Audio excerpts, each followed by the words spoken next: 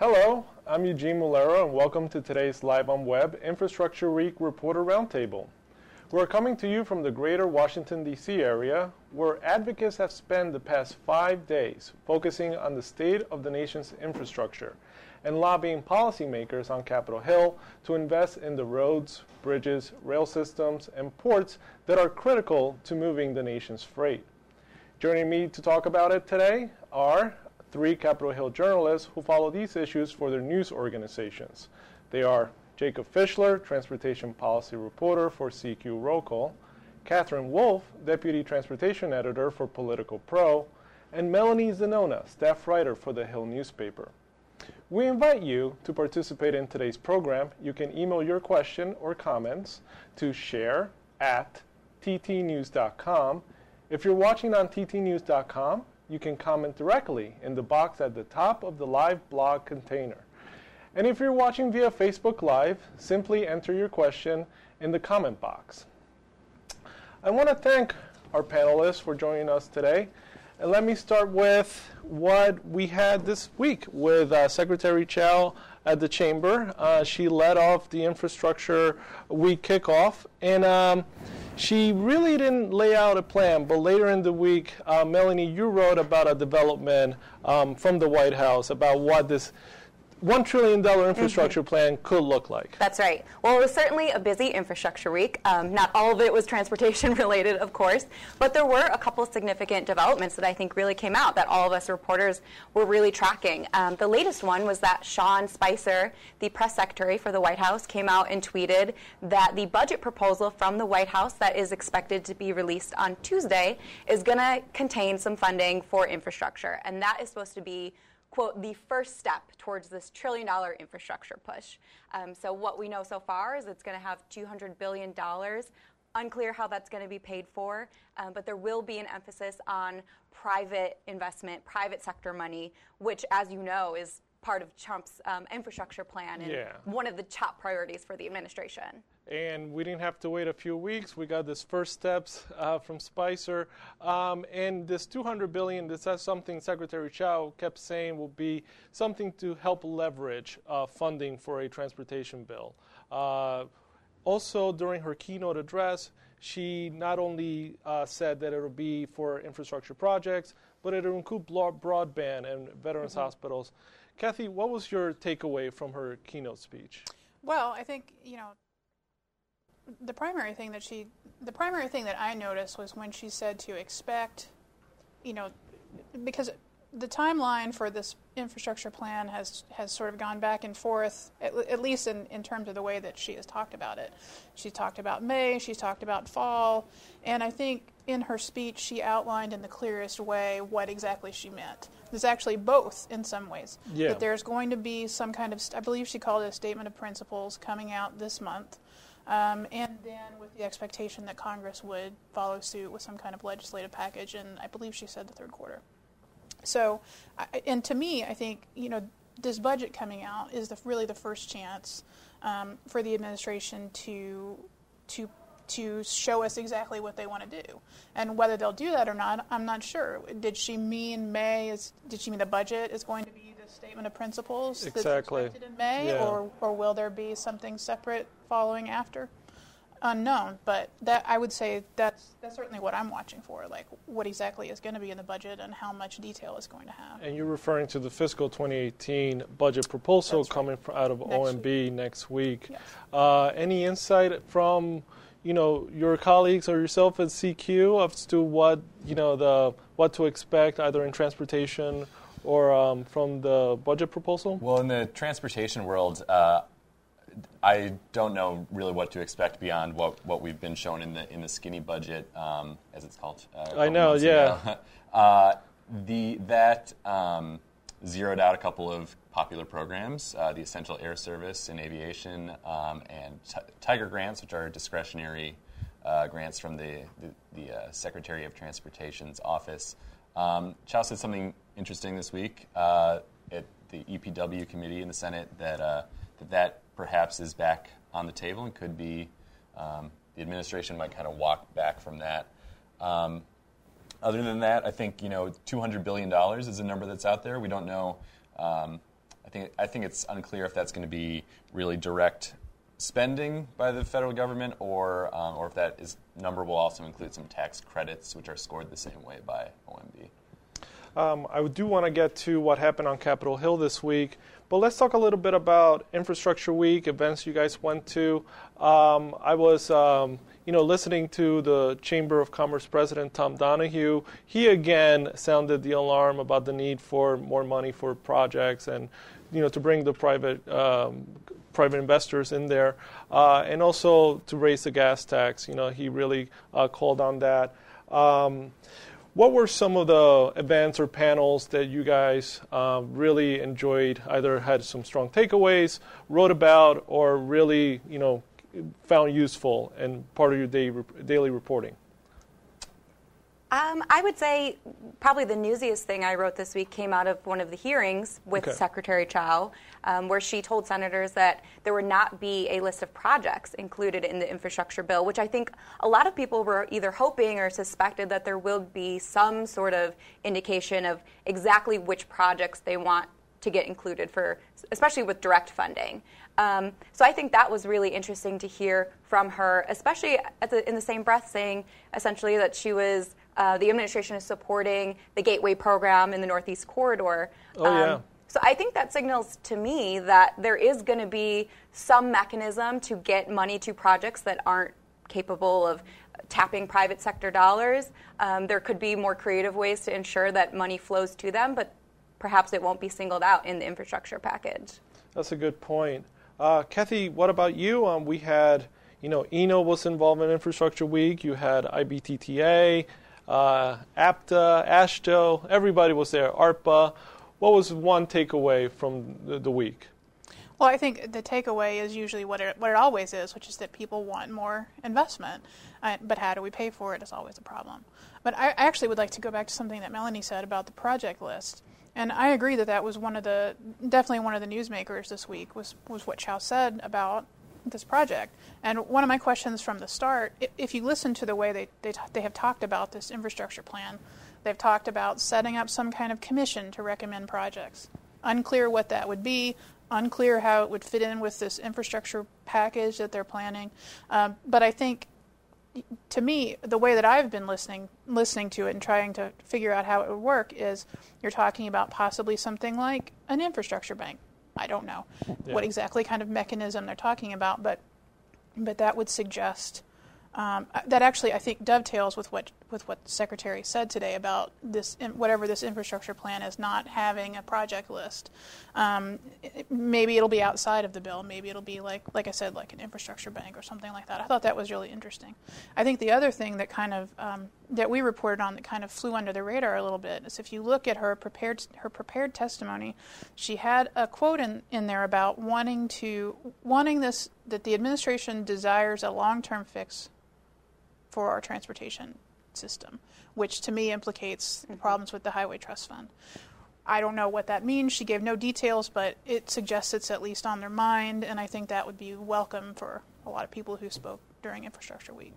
And this was Wednesday when she was before the Senate EPW committee. That's right. And she fielded questions from, the chairman, the ranking member, Tom Carper, talking about the need for investments. And I want to ask you, Jacob, the one thing that the Secretary, aside from the list, she also said that everything was on the table. What was your takeaway when you heard that? Yeah, I think the administration is not sure yet how they're going to get the money to pay for this big initiative they want to do. And saying that everything is on the table, I think just implies that they haven't set a course from A to B. How are they going to raise the money? How are they going to spend it? What projects they're going to do? I thought it was interesting that you didn't have people objecting as strongly to raising the gas tax. If you bring that up, people say, "Oh, well, everything's on the table." They don't immediately dismiss it, even on the Republican side. So that was an indication to me that could be something they're thinking about. And Senator Jim Inhofe, who's a past chairman of EPW, said that that's something they're probably going to take a look at. What did you guys think about that? That there was not a rejection of raising the fuel tax? Were they just for lack of a better term, kind of just bluffing a little, or are they serious that they're really, this is in fact on the table? Because it's been the radioactive. Paul Ryan had that famous hearing like 2 years ago, and he said absolutely not right out of the gate.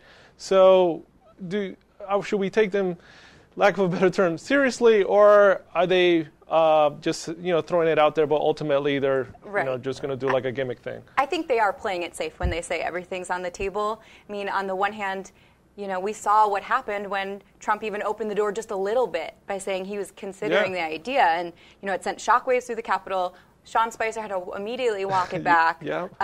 So I don't think anyone, especially someone like Schuster or Chao, is going to come out and say, yeah, we're considering this. This is, something we want to use. But by not taking it off the table, they also protect themselves from saying, they're not willing to do whatever it takes to get this big infrastructure package. You can't say, I would do anything for love, but I won't do that, They can't say that they're going to not do the gas tax. But I think the political reality is that there's no way that this gets done in this Congress, a Republican-led Congress. You're talking raising the gas tax. Yeah, with Speaker Ryan, who was, as Ways and Means chairman, one of the strongest voices against this. I don't see him allowing that to come to the House floor.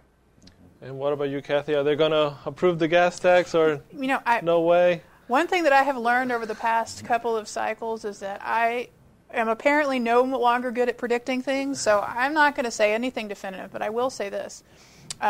Something that I've noticed, I actually agree with a lot of what you said. One thing that I've noticed is that nobody is talking specifics about, but sure, everything's on the table, but, the last time the gas tax got raised, it got raised as part of a broader budget deal. 93. And that's right. And so now we also have another moment where there could potentially be a very wide-ranging tax code overhaul that would provide potentially a moment where they could do something similar. So I'm not saying they will or they won't, but as I'm watching this, what I'm looking for are specific discussions around this. When I start seeing, or continue to not see, something like a gas tax raised in conjunction with discussions of a tax code overhaul, then I'll think, okay, that would trip my ear. When people start getting specific about what's going to be in here, and start lobbying for it or don't. I think right now things are so unclear and nebulous that it's too early. But that's what I would be watching for, because I think that's a place where if it's going to happen, it would happen. But I almost feel like discussions about a gas tax hike are already done. Like we've been there, done that? Well, no, I think it's already, the moment has passed. Really, okay. Cars are going to continue to get more fuel efficient. I think actually the drop in vehicle miles traveled has reversed itself. But for a while there, people were actually also driving less, and I don't think that gets any better. And so I think that we're already past the moment where we start talking. We're realistic talking about a gas tax increase, and on to the moment where people are already starting to look ahead 10 years and look towards something like VMT. Vehicle miles traveled. Emulate the model in Oregon, California, see which one's better. Well, I think that's just the reality. The gas tax is a failing model for a reason, and you can prop it up again and go through all that fight, or you can invest your political capital in something that's not going to be obsolete again in 10 years. What do you make of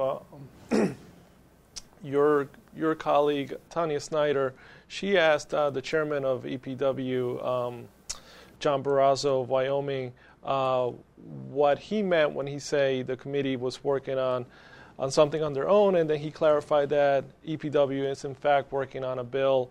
What was your takeaway when you heard the chairman say that the Senate is working on something, and now, while they wait for the White House to give them something? Well, I think I would expect that they would be. Okay. I mean, and I think even the best case scenario as envisioned by the administration doesn't seem to involve them putting forward a fully fleshed out legislative package.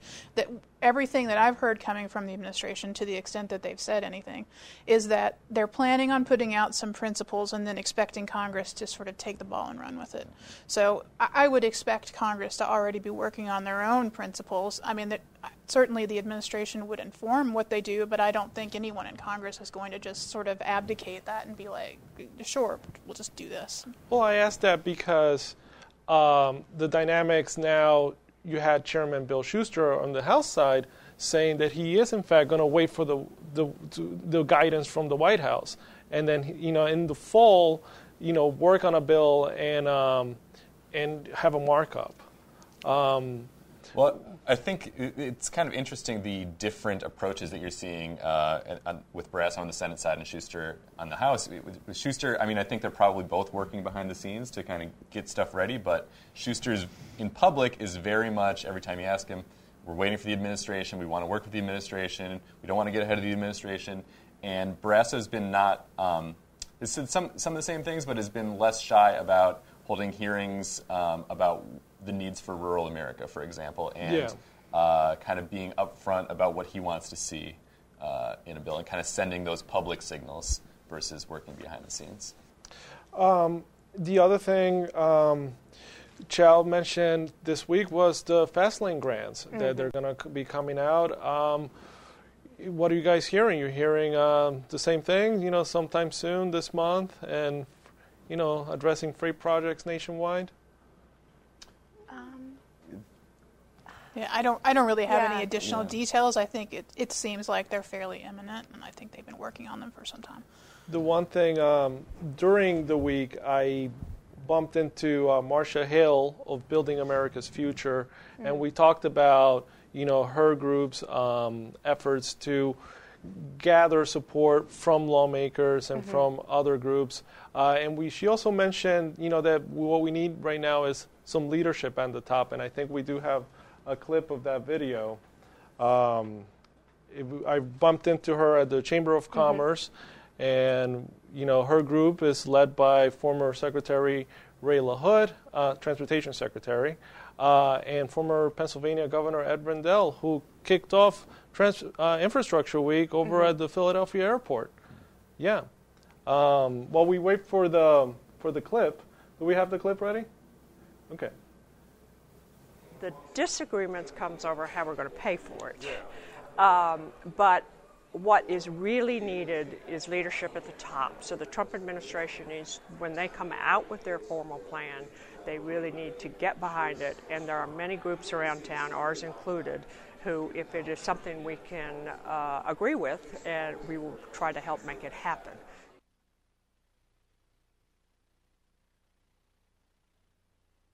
I bring up the Marcia Hill thing because she talked about leadership, and also I bring this up because I know that Secretary Chow has been on the job just for a few months. That's what she tells everybody, but she's really not making herself accessible. And I don't want to dwell on this too much, but I know that we've written about this, and if we can go around the table and.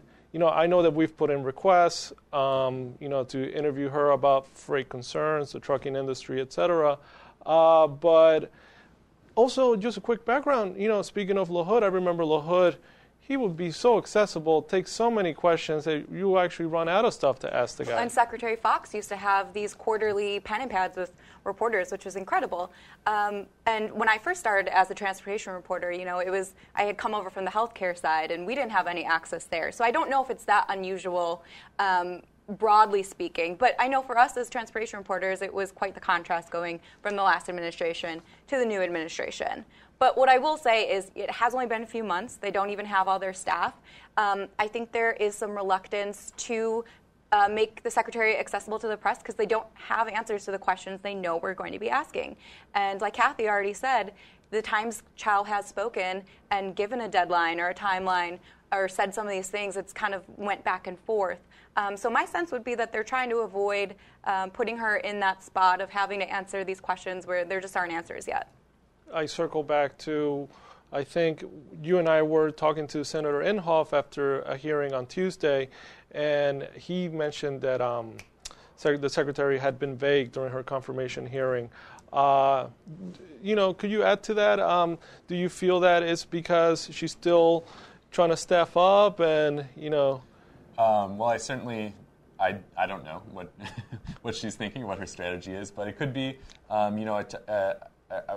moderated another panel this week, and somebody brought up the point that there isn't really a point person in the White House yet in terms of this infrastructure initiative. So whether it's some days it's Gary Cohn, some days it's DJ Gribbin.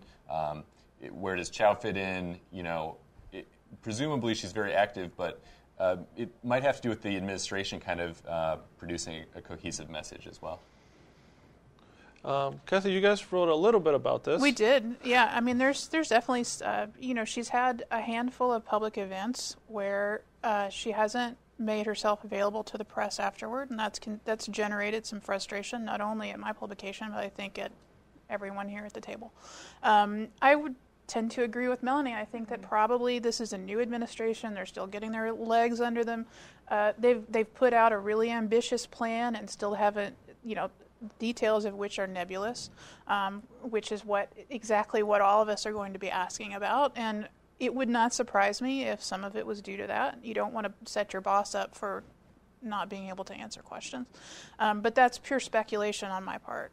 And I also would say, I certainly appreciate the comparison to former Secretary LaHood because he was quite accessible, but he was also a member of Congress for many, many years and had to deal with that dynamic, which probably prepared him for dealing with people like us considerably more than someone else might be.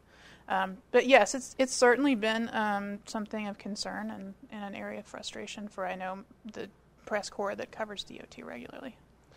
I don't mean to dwell on it too much, but Secretary Chao is also not a rookie. She was in the cabinet before, so to me, for Infrastructure Week, for being on the Hill, I just thought that there was going to be an opportunity for her to at least address, the press corps. And, we work with, politicians all the time. The pros know how to field some questions, kind of do a quick non-answer stuff. So I was expecting her to at least, do some acknowledgement.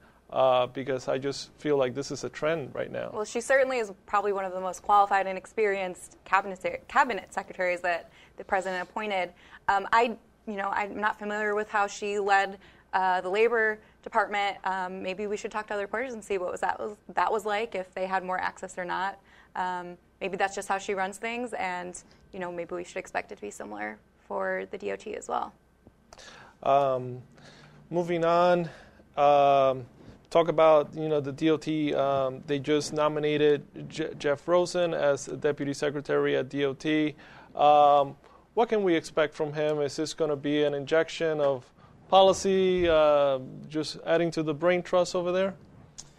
Well, that typically is kind of the day-to-day nitty-gritty policy. It's a very important position in the DOT.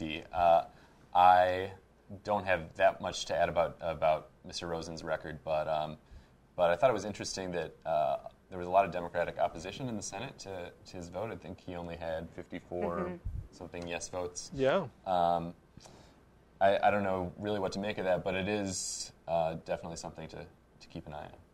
Was that really a test vote, just the Democrats really telling the administration that, hey, we want money for transit, we want money for our infrastructure grants? Oh, I definitely think that's part of it. And we heard some lawmakers say that both during the committee process and then, during the floor vote as well. They want to make sure that they want to hold the administration accountable. And there were concerns with Mr. Rosen and his record, as well as just more broadly speaking, that the administration did come out and propose some cuts for transportation. They said, hey, this isn't matching up. What can we really expect here from the DOT? But I do think the vote, it was interesting to see, so many no votes for a DOT deputy secretary, which I think is a little unusual. But it could just be getting wrapped up in the broader atmosphere on Capitol Hill right now, for sure. If you go back to Chao's confirmation vote, Minority Leader Schumer voted against her. She's married to his counterpart, the Majority Leader Mitch McConnell, and I just. And as Melanie said, she's eminently qualified for her position. I think it just kind of speaks to the atmosphere on Capitol Hill and in Washington generally right now. Yeah, I really enjoyed Senator Cory Booker from my home state of New Jersey during the committee vote for Jeffrey Rosen give such a passionate speech saying that he's doing this for people at Amtrak, Newark Penn Station. Yes. Your take? Did you have some reaction? I think they both basically laid it out. I think a lot of it was about the general atmosphere. I think a lot of it was about laying down a marker. I think some of it was probably concerns about him personally and the things that he's done and the positions that he's taken. But I will say that Jeff Rosen he's a respected attorney and policymaker here in Washington. He's a well-known quantity, and I think that you'll see that borne out. What's the anticipation now that there's going to be a cascade of nominations for the sub-agencies and fill the DOT tree, to borrow from a Senate term? Is that what we should anticipate? I would hope so. I mean, there was a lag between the last nomination, between the time President Trump announced the intent to when it was actually sent to the Senate. So hopefully we start to see more positions fill in and they get staffed up, and then they really get the ball rolling here. Yeah. What I'm hearing out of the Federal Motor Carrier Safety Administration is that they're expecting to be the last kid on the bus to get, a nominee for a full-time, a permanent administrator. They're working with an acting administrator now, Daphne Jefferson. And the dynamics at DOT, FMCSA is always kind of like, after the Highway Administration, you get over to FMCSA. Let's go back to the hearing because Secretary Chao talked about, the Tiger grants. And here she, from the skinny budget, they eliminated money for it. And now she wasn't as declarative as rejecting money for the Tiger grants. That was what I thought she said. Yeah, I think she said two things. She first kind of tried to explain what was going on in the skinny budget. She was saying, we thought that this $500 million that annually goes into these discretionary funds, we could take that and put it into, I think she called it like a holistic initiative or whatever term she used. So basically that would go towards the administration's infrastructure plan. Then she said, we heard you guys on Capitol Hill. It's a very popular program, and it's something that we are discussing, in the interim between the skinny budget and the full budget request, that the administration is discussing if they should kind of ask for funding again. And she kind of walked back that zeroing out that was in the skinny budget.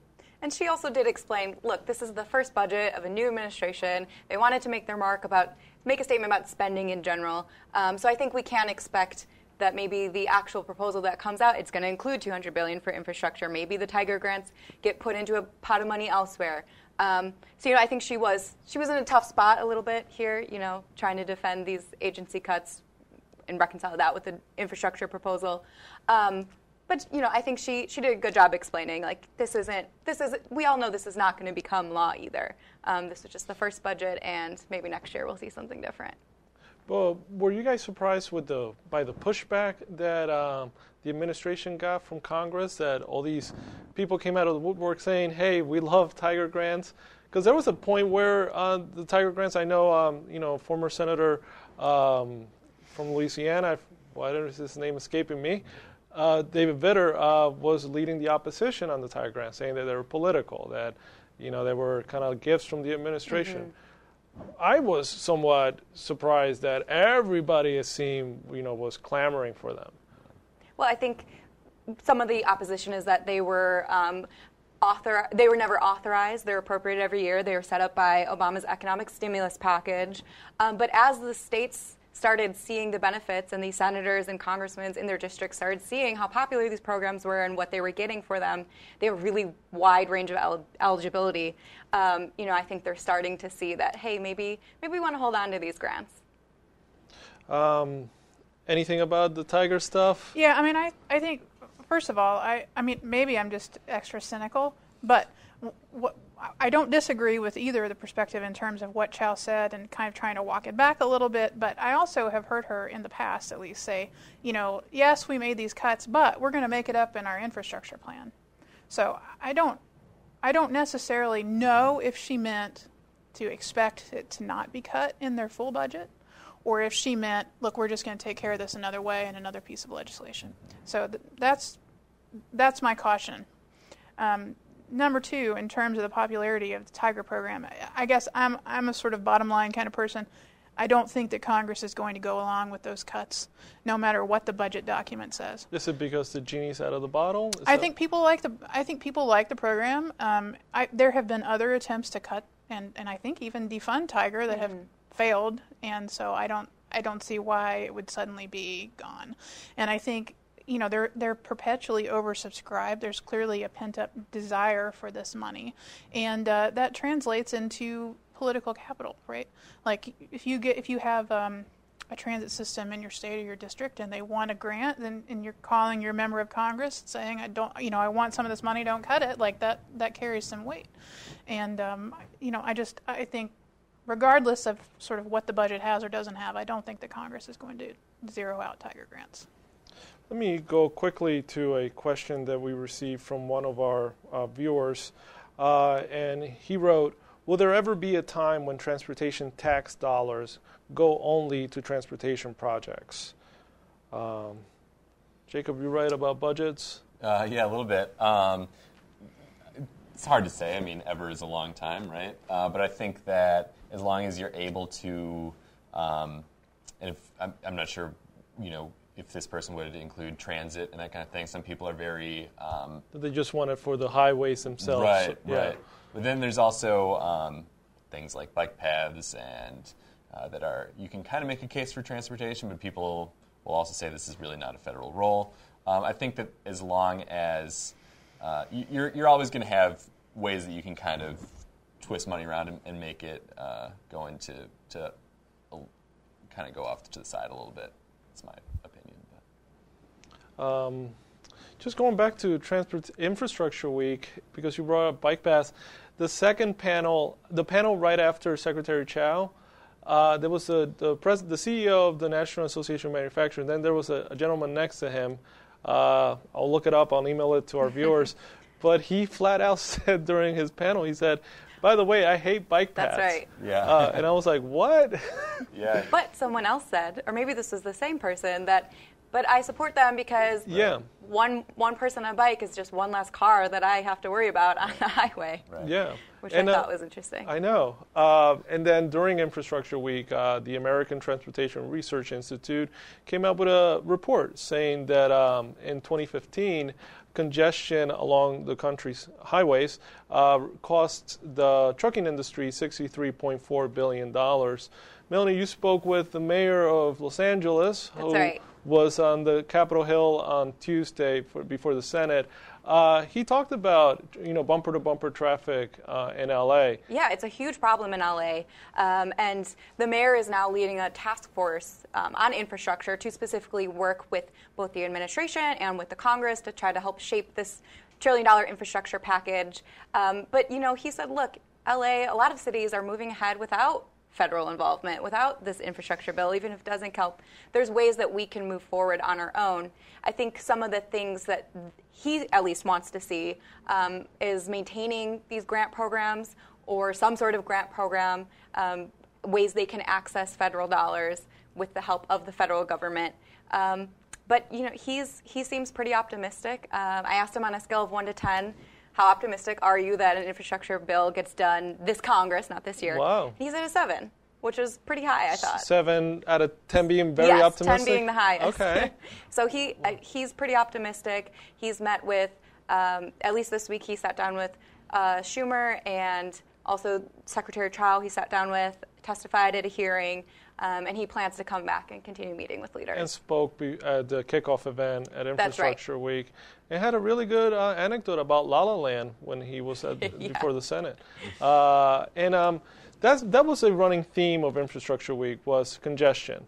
And the problems that congestion have not only on the freight industry but also on motorists. Kathy, you've written extensively about how many hours we waste stuck in traffic. Was there any new insight this week on the problems of congestion that we advanced the ball in fixing the problem? Not that I saw, but I was not specifically for Infrastructure Week, but I actually feel like this is something that didn't get a whole lot of coverage here in Washington, D.C., but when New Jersey Transit had all of its problems with the Amtrak derailment, and there were a couple of days when when commuting via New Jersey Transit just was not. It was not possible, was not working. And you really saw like the effect of dumping all those commuters out onto the roads. I mean, it was taking like, an hour and a half to go 10 miles or something like that. Like people who normally do commute by car were basically just the roads got so locked up by these people who were displaced, who had to get, they had to get to where they needed to go, and so they had to take a car to do it when they normally take transit. So I think, back to the question about transportation tax money being only dedicated to core purposes, and I think there's definitely a school of thought out there that gas tax money shouldn't go to transit, that it should only go to highways, and I think that demonstrates the conflict with that, because when you have people who normally commute via rail out on the street, it still affects you in your car. What about Jacob, I turn to you. There's been 24 states, give or take, I think it's 24, recently they have raised the gas tax because they're saying they can't wait for the federal government to, do it themselves. Mm-hmm. Do you anticipate more states to continue in that trend? And maybe notwithstanding what your comments about the gas tax, being an outdated model, but, do you think that the states are going to continue in that direction? I see no reason not to. I mean, I think we're red states like South Carolina did this month recently. Louisiana, I think you were telling me, was expected to in the near future. And like Kathy mentioned, there's it's a heavy lift on Capitol Hill to do something with the federal government. There's kind of two thoughts out there related to states doing it. One is Democrats, Senator Tom Carper in particular, likes to say, look, all these states are doing it. Most of these state legislators don't lose their job, right? The voters understand what's going on. And then other folks might say, well, yeah, the states are raising their gas taxes, and if we do it at the federal level, that's going to be too much. That's going to be too much of a burden because the states have taken care of it. So, you can kind of read it either way. And we're having this conversation, correct me if I'm wrong, because Grover Norquist in Americans for Tax Reform and the pledge that he has members sign. That's right. So because a lot of these guys on Capitol Hill signed up to this pledge, that's why they're not taking that tough vote? Well, not all of them. Congressman Lou Barletta, he actually signed that pledge, but he also does support an increase of the gas tax. And when I asked him about it, he said, I don't think a pledge like that should stand in the way of something as important as coming up with a long-term funding solution. Now, I don't think every lawmaker is going to be as willing to ditch that pledge in favor of this, but there is starting to be a recognition, at least, that there needs to be some sort of solution for the Highway Trust Fund. Barletta sits on the Transportation and Infrastructure Committee. That's right. I think that's a little simplistic also, because opposition to raising the gas tax is not only from Republicans. There are Democrats who are also not willing to go that far. And during the last debate, Senator Boxer, who's of course now no longer in Congress, from California, yeah. Right, but at the time she also was not willing to go along with the gas tax increase. I think Obama. The most that she was willing to do was to index it to inflation. Yeah. There's also ways to. There's been bills that have tried to get around the no tax hike pledge by including other offsets in that in order to get around that pledge and saying, hey, well, we're raising this, but we're also making other offsets here. So there are ways around that pledge standing in the way. So it's not an excuse for just the Republicans. Yeah. And famously, I remember going back, this is turning into nostalgic Ray LaHood time over here, but I remember the former Transportation Secretary famously saying he would support a gas tax, and then the White House quickly saying, hey, slow down, buddy. Yeah, they yanked him back. That's right, yes. Yeah. And it's unfortunate that former Representative Jim Oberstar is no longer with us, but he talked quite candidly about how they were very close to raising the gas tax following the bridge collapse in his home state. Yeah. And then he claims that they were ready to vote it in, and then they went on recess, and then the moment passed, and that was it. That's right. I do want to wrap up with, look ahead on Capitol Hill and revisit what the talks on Capitol Hill. But I'm going to summarize this one question that we got from one of our viewers, which is, when we look at the landscape, the transportation landscape in the coming years, maybe 5-10 years down the road, what influence will autonomous technology, what would that be the role of autonomous technology? Are we going to all have, smart cars, maybe flying cars? What do we think? Well, there was a House Appropriations Subcommittee hearing on that topic this week. I think the kind of thought out there is that the kind of system is going to change a bit, where I might not own a driverless car, you might not own a driverless car. Not yet. No, but the system will be, manufacturers, whether that's GM, Ford, or like Google, tech companies, are going to, own fleets and kind of offer it on a service as a service rather than a take-home product. I think there's a potential there to ease congestion, as we were talking about. With sensors and kind of sense and avoid technology, you can fit more cars at the same time. But also, the House members were saying this week that doesn't fix everything. You can't build your way out of congestion is a common refrain, and the question was raised, well, if we have a system of autonomous vehicles, can we cut back on transit spending, which is expensive? And the answer from some of the witnesses was no. You need to invest in that as well to keep cars off the road, and roads can be just as congested with autonomous vehicles as they can with traditional.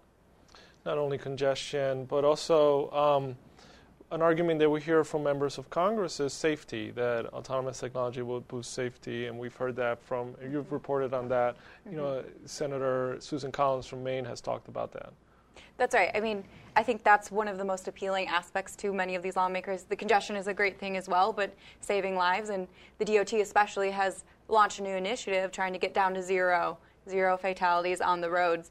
And these vehicles, this technology holds that tremendous potential. Where you run into problems is when you still have a mix of the self-driving cars and the human drivers on the road. And until it's a fully autonomous system, you're still going to be having accidents. It's never going to be zero, as long as you still have people behind the wheel. And Kathy, I know you prefaced us by saying that, your powers of prediction are not what they used to be. And yet I just made one not too long ago. That's right. And here's another one. So in 10 years, we're all going to be driving Teslas, and we're all going to be in Elon Musk's vision and going to Hyperloop. Who knows? But I find that hard to believe, only because, I think that most likely adoption of these kinds of technologies will come in the commercial space, because that's where the money's being invested. I think you'll continue to see companies like Uber trying to push for, basically drivers are a pain for them, and so it's a business decision. So to the extent that it's driven by their business decisions, I think I could see some progress there. I think that the trucking industry is very interested in not having to deal with drivers and all of their hours of service issues and personnel issues, and so I think the idea of like driverless platooning is probably really attractive. That's when there's a lead truck and then several trucks behind it. Yes, and just the idea, and I will say, in terms of the safety, you're right. Safety is very, very much attractive reason for policymakers and also for the industry. And I think it's fairly widely accepted in the transportation space that when you increase automation, you decrease human error. That's certainly the case in the aviation space, and I don't see why it wouldn't be in the space of cars. Of course, you also make a good point that really the problems seem to come when you have a driverless car interacting with a human, and even just a simple example, if you're at a four-way stop and you're not quite sure whose turn it is to go next, but somebody goes like this, so they waves you in, and you're okay, now I'm going to go. That doesn't happen with you can't wave a driverless car forward and say no, you can go ahead. Like this is a simple example of a pretty complex problem. And it's just, and also when you read about it, when you talk to the players, it's so exciting. These guys, there's a race to be the leading autonomous vehicle company. There's a race for having the best technology.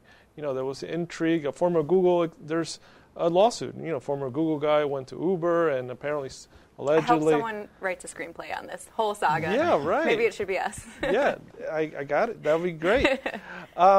We have time for one more question before we start wrapping up. And I wanted to ask about regulations. And to just quick preface that's something the administration has been talking about. Basically, what's the landscape looking like for reforming environmental regulations and minimizing and streamlining, construction, the permitting process for construction companies? Well, that's obviously a chief priority of this infrastructure package. I think it's interesting that the Secretary also decided to testify for the first time on Capitol Hill since her confirmation hearing in front of EPW, the Environment Public Works Committee. I think that signals that the proposal that comes out of the White House is going to focus on streamlining a lot of these permit approvals. But you're going to hear pushback from especially Democrats who say, number one, the last two highway bills streamlined some of these, and even those aren't through yet. So why don't we wait on those before we start going streamlining, hacking more? And number two, I think there's going to be some concern from the environmental aspect about rolling that back and what effect it's going to have. But we have heard the administration say, DJ Gribbin said at an event, as well as Secretary Chao, that you can still be environmentally friendly while streamlining and making this process easier for project delivery. Speaking of DJ Gribbin, the infrastructure policy director at the White House, he committed one of my personal pet peeves. He used props for displaying, sending a message, because I'm anti-prop comics. I'm not calling him a comic. But, when he was talking about all the red tape, he had this whole list of, by the way, chart. Yeah. And that only looked that big because of the font. You can fit all of that in one page, by the way. So your takeaway, you think that, the Congress, there's appetite for streamlining the regulatory process again? Melanie makes some great points. And the prop chart, I think, also made a point, which was, look, there's all these different things going on that are really just trying to do the same kind of core thing. So, for example, I'm going to blank on any examples here, but the idea is that if there's one agency does a review, the next agency doesn't have to replicate that work, and I think that you could see some support for those kinds of reforms, broad bipartisan support for that. I think that Democrats are going to be wary of saying you can roll back environmental regulations and not hurt the environment. That's just kind of counterintuitive, the other thing is Peter DeFazio, the ranking Democrat on House Transportation Infrastructure, has talked about kind of regulatory reform is kind of a gimmick to get around the idea of he really wants to see direct federal spending, and any kind of tax credits or reforms on regulation he has said is not really addressing the issue.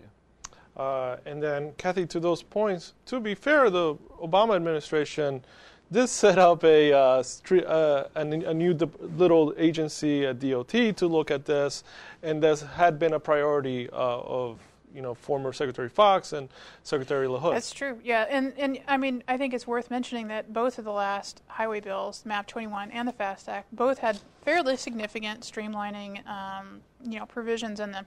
Of course, this is the locus of a lot of the pushback right now. And I think it's interesting if you read through Secretary Chao's testimony at EPW, like you mentioned, a lot of her testimony, she spent a lot of time. I'm talking about her prepared remarks. Yeah. Discussing how far they'd come in implementing those regulations, and I think so. That's the defense. That's the prebuttal, right, against what she was, I'm sure, anticipating coming back from Democrats, which is in fact what they've been saying, which is let's make sure that we get all this stuff moving before we do more. And the other thing that I think is worth watching is these two packages of streamlining provisions in FAST Act and MAP 21 had a champion in Barbara Boxer, who was very well-known quantity to the environmental community and carried a lot of weight on her own. And I don't know, maybe there is, I don't know, but I think it's worth a question of whether there is a facsimile of her now that can achieve something like that with Democrats on the Hill. Okay, and just to reemphasize that point, I remember Boxer could single-handedly take a very high-profile provision during conference negotiations, whether the freight industry provision, safety provision, whatever. Yeah, that's a good point. Let's stay on this topic, and I do want to talk realistically about steps forward. And we all cover Capitol Hill. There's a lot of talk in this town about stuff that are not infrastructure. Infrastructure Week, I talked to many stakeholders. They felt that the thunder was taken from them because of all the news that was happening, the White House press briefings. I talked to people on the Hill, even senior Republicans. They say that these distractions are not helpful. The Senate still has to do health care.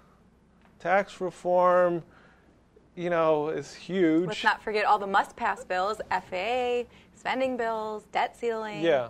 Melanie, so this is not a prediction, but work us through the landscape on Capitol Hill, between now and the fall when Schuster wants to have some sort of a markup. Well, it's going to be tough. It's no secret that there's a packed legislative calendar.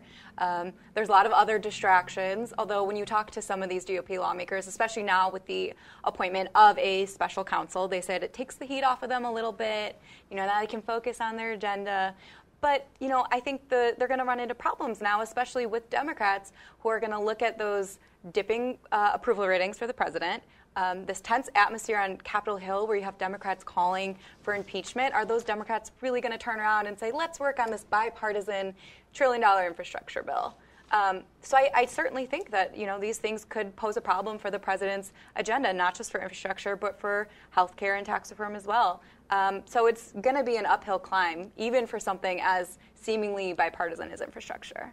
And we heard Chairman Bill Schuster of the House Transportation Committee say that, I remember he was at an event earlier this year where he really acknowledged that the Republicans need a victory. They need a victory in 2018 to show voters. He was just saying that again to Jacob and I in the hallway the other day.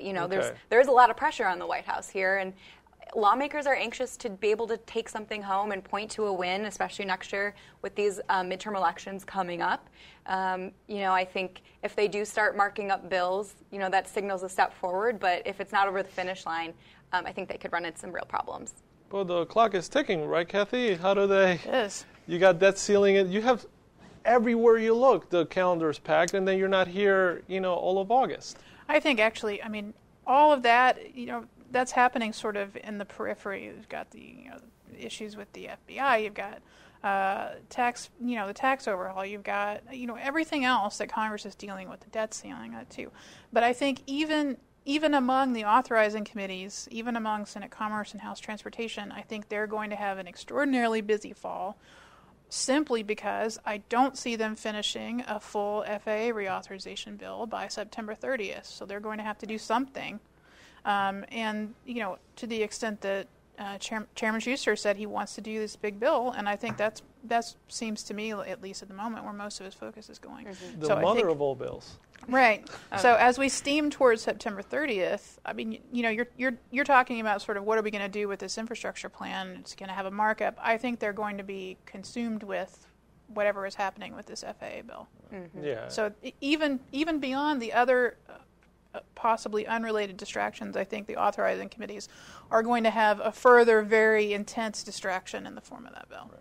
And then Congress also in the fall has that thing where they're required to do under the Constitution. I'm borrowing humor from James Inhofe. What's wrong with me? Appropriations. Right. And talk about the dynamics of, they've done short-term extensions on appropes. We still don't have the fiscal 2018 budget. So where does appropes fit into all this? Well, I think they're behind. I think everybody would kind of acknowledge that. Steny Hoyer, the Democratic whip in the House, said on the floor this morning that date, I can't remember exactly what he said, but basically they are not where they need to be to pass the bills under regular order. That's nothing new. They don't usually pass bills under regular order. But it's just one more thing to add to the legislative calendar, a big thing. The omnibus that came out was 1,600 pages, something like that. So if you're going to talk about funding the government for a year, even if you're going to do it in one big bill rather than 12 appropriations bills, it's a lot of work and it takes a lot of time. Yeah, and that is the new world order. Is the regular order is gone, and I don't want to sound like an old man here, but I remember when I was a young kid, there were little tiny individual bills that would pass through the House and Senate and cleared by the president. Where do we go? What's the scenario like if they don't get tax reform done this year or infrastructure this year? How does 2018 look? Well, that is a great question. I mean, it feels like anything can happen. Do the Democrats win the House? Oh man, you're asking the wrong person. I don't know about that one, but this week alone we saw so many things happen, not related to infrastructure, that it does feel like anything could happen between now and 2018. It's really hard to predict what position the White House and the Congress is going to be in next year. I do think that the closer we do get to the elections and they don't have something done, it just becomes harder and harder. It's harder to get stuff done in an election year. I think that's why there is so much interest in trying to get all these priorities through this year and not next year. Especially if there are things that could be a little bit politically dangerous for people to vote on. I mean, gas tax, like we said, probably not going to happen, but that, it's way harder to do in an election year. Whether or not someone would actually lose their job, I don't know, but that concern will definitely be weighing more heavily on lawmakers next year when they take those votes. And to that point, I had a conversation this morning with the chairman of the Highways and Transit Subcommittee, Sam Graves, and I brought up the everything's on the table talking point, and he said, yes, but he's very pessimistic a gas tax, an increase of the gas tax would happen, this Congress, maybe in the future. Kathy, I'm going to let you have the last word. Hopefully this is not a big provocative question, but you brought up the FBI investigation. And I want to be as fair as possible in that President Trump campaigned on infrastructure. He borrowed from Joe Biden, talking about the third world status of airports. He said, I'm the builder-in-chief. He missed the 100-day fake deadline for having a plan. We have drips and sprinkles. I'm hearing that the principles thing is going to be in June, maybe July. So this timeline keeps shifting. Right. What happens? What's the? How do the dynamics look if the White House is unable to deliver something? Well, I think it looks poor. And I think it kind of already looks poor because that was among his very first campaign promises, was to do this big infrastructure bill. And he, frankly, he has all of the levers of power that he should need to have to get this done.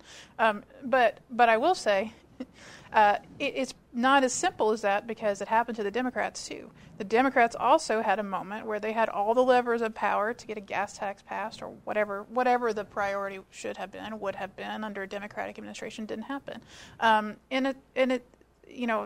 Trying to get that kind of thing moving in that short order is a difficult thing. It's a really big lift, and I think one thing that almost inoculates them in some ways is that I don't think anybody really expected it to happen. So I think that in that time frame, nobody really expected them to get a full bill introduced and done in 100 days. So I think that understanding actually might give them some time. And I also think, in terms of the stakeholders, I think if they get something done at some point, they'll be pretty happy with it. Just like they were for the FAST Act. That's right. I mean, it wasn't everything they wanted, but they were happy to get something. And I think that'll buy them a lot of goodwill. And I do think they're clearly trying. They're at least still talking about it, and I think that goes a long way too. Okay, let's leave it there. And thank you for joining us today. I thought we had a really good discussion. Obviously, there's more work to be done on the infrastructure front, and we'll continue to follow your work. I'd like to thank you, Jacob, Jacob Fischler of CQ Rocal, Catherine Wolf of Political Pro, and Melanie Zanona of The Hill newspaper.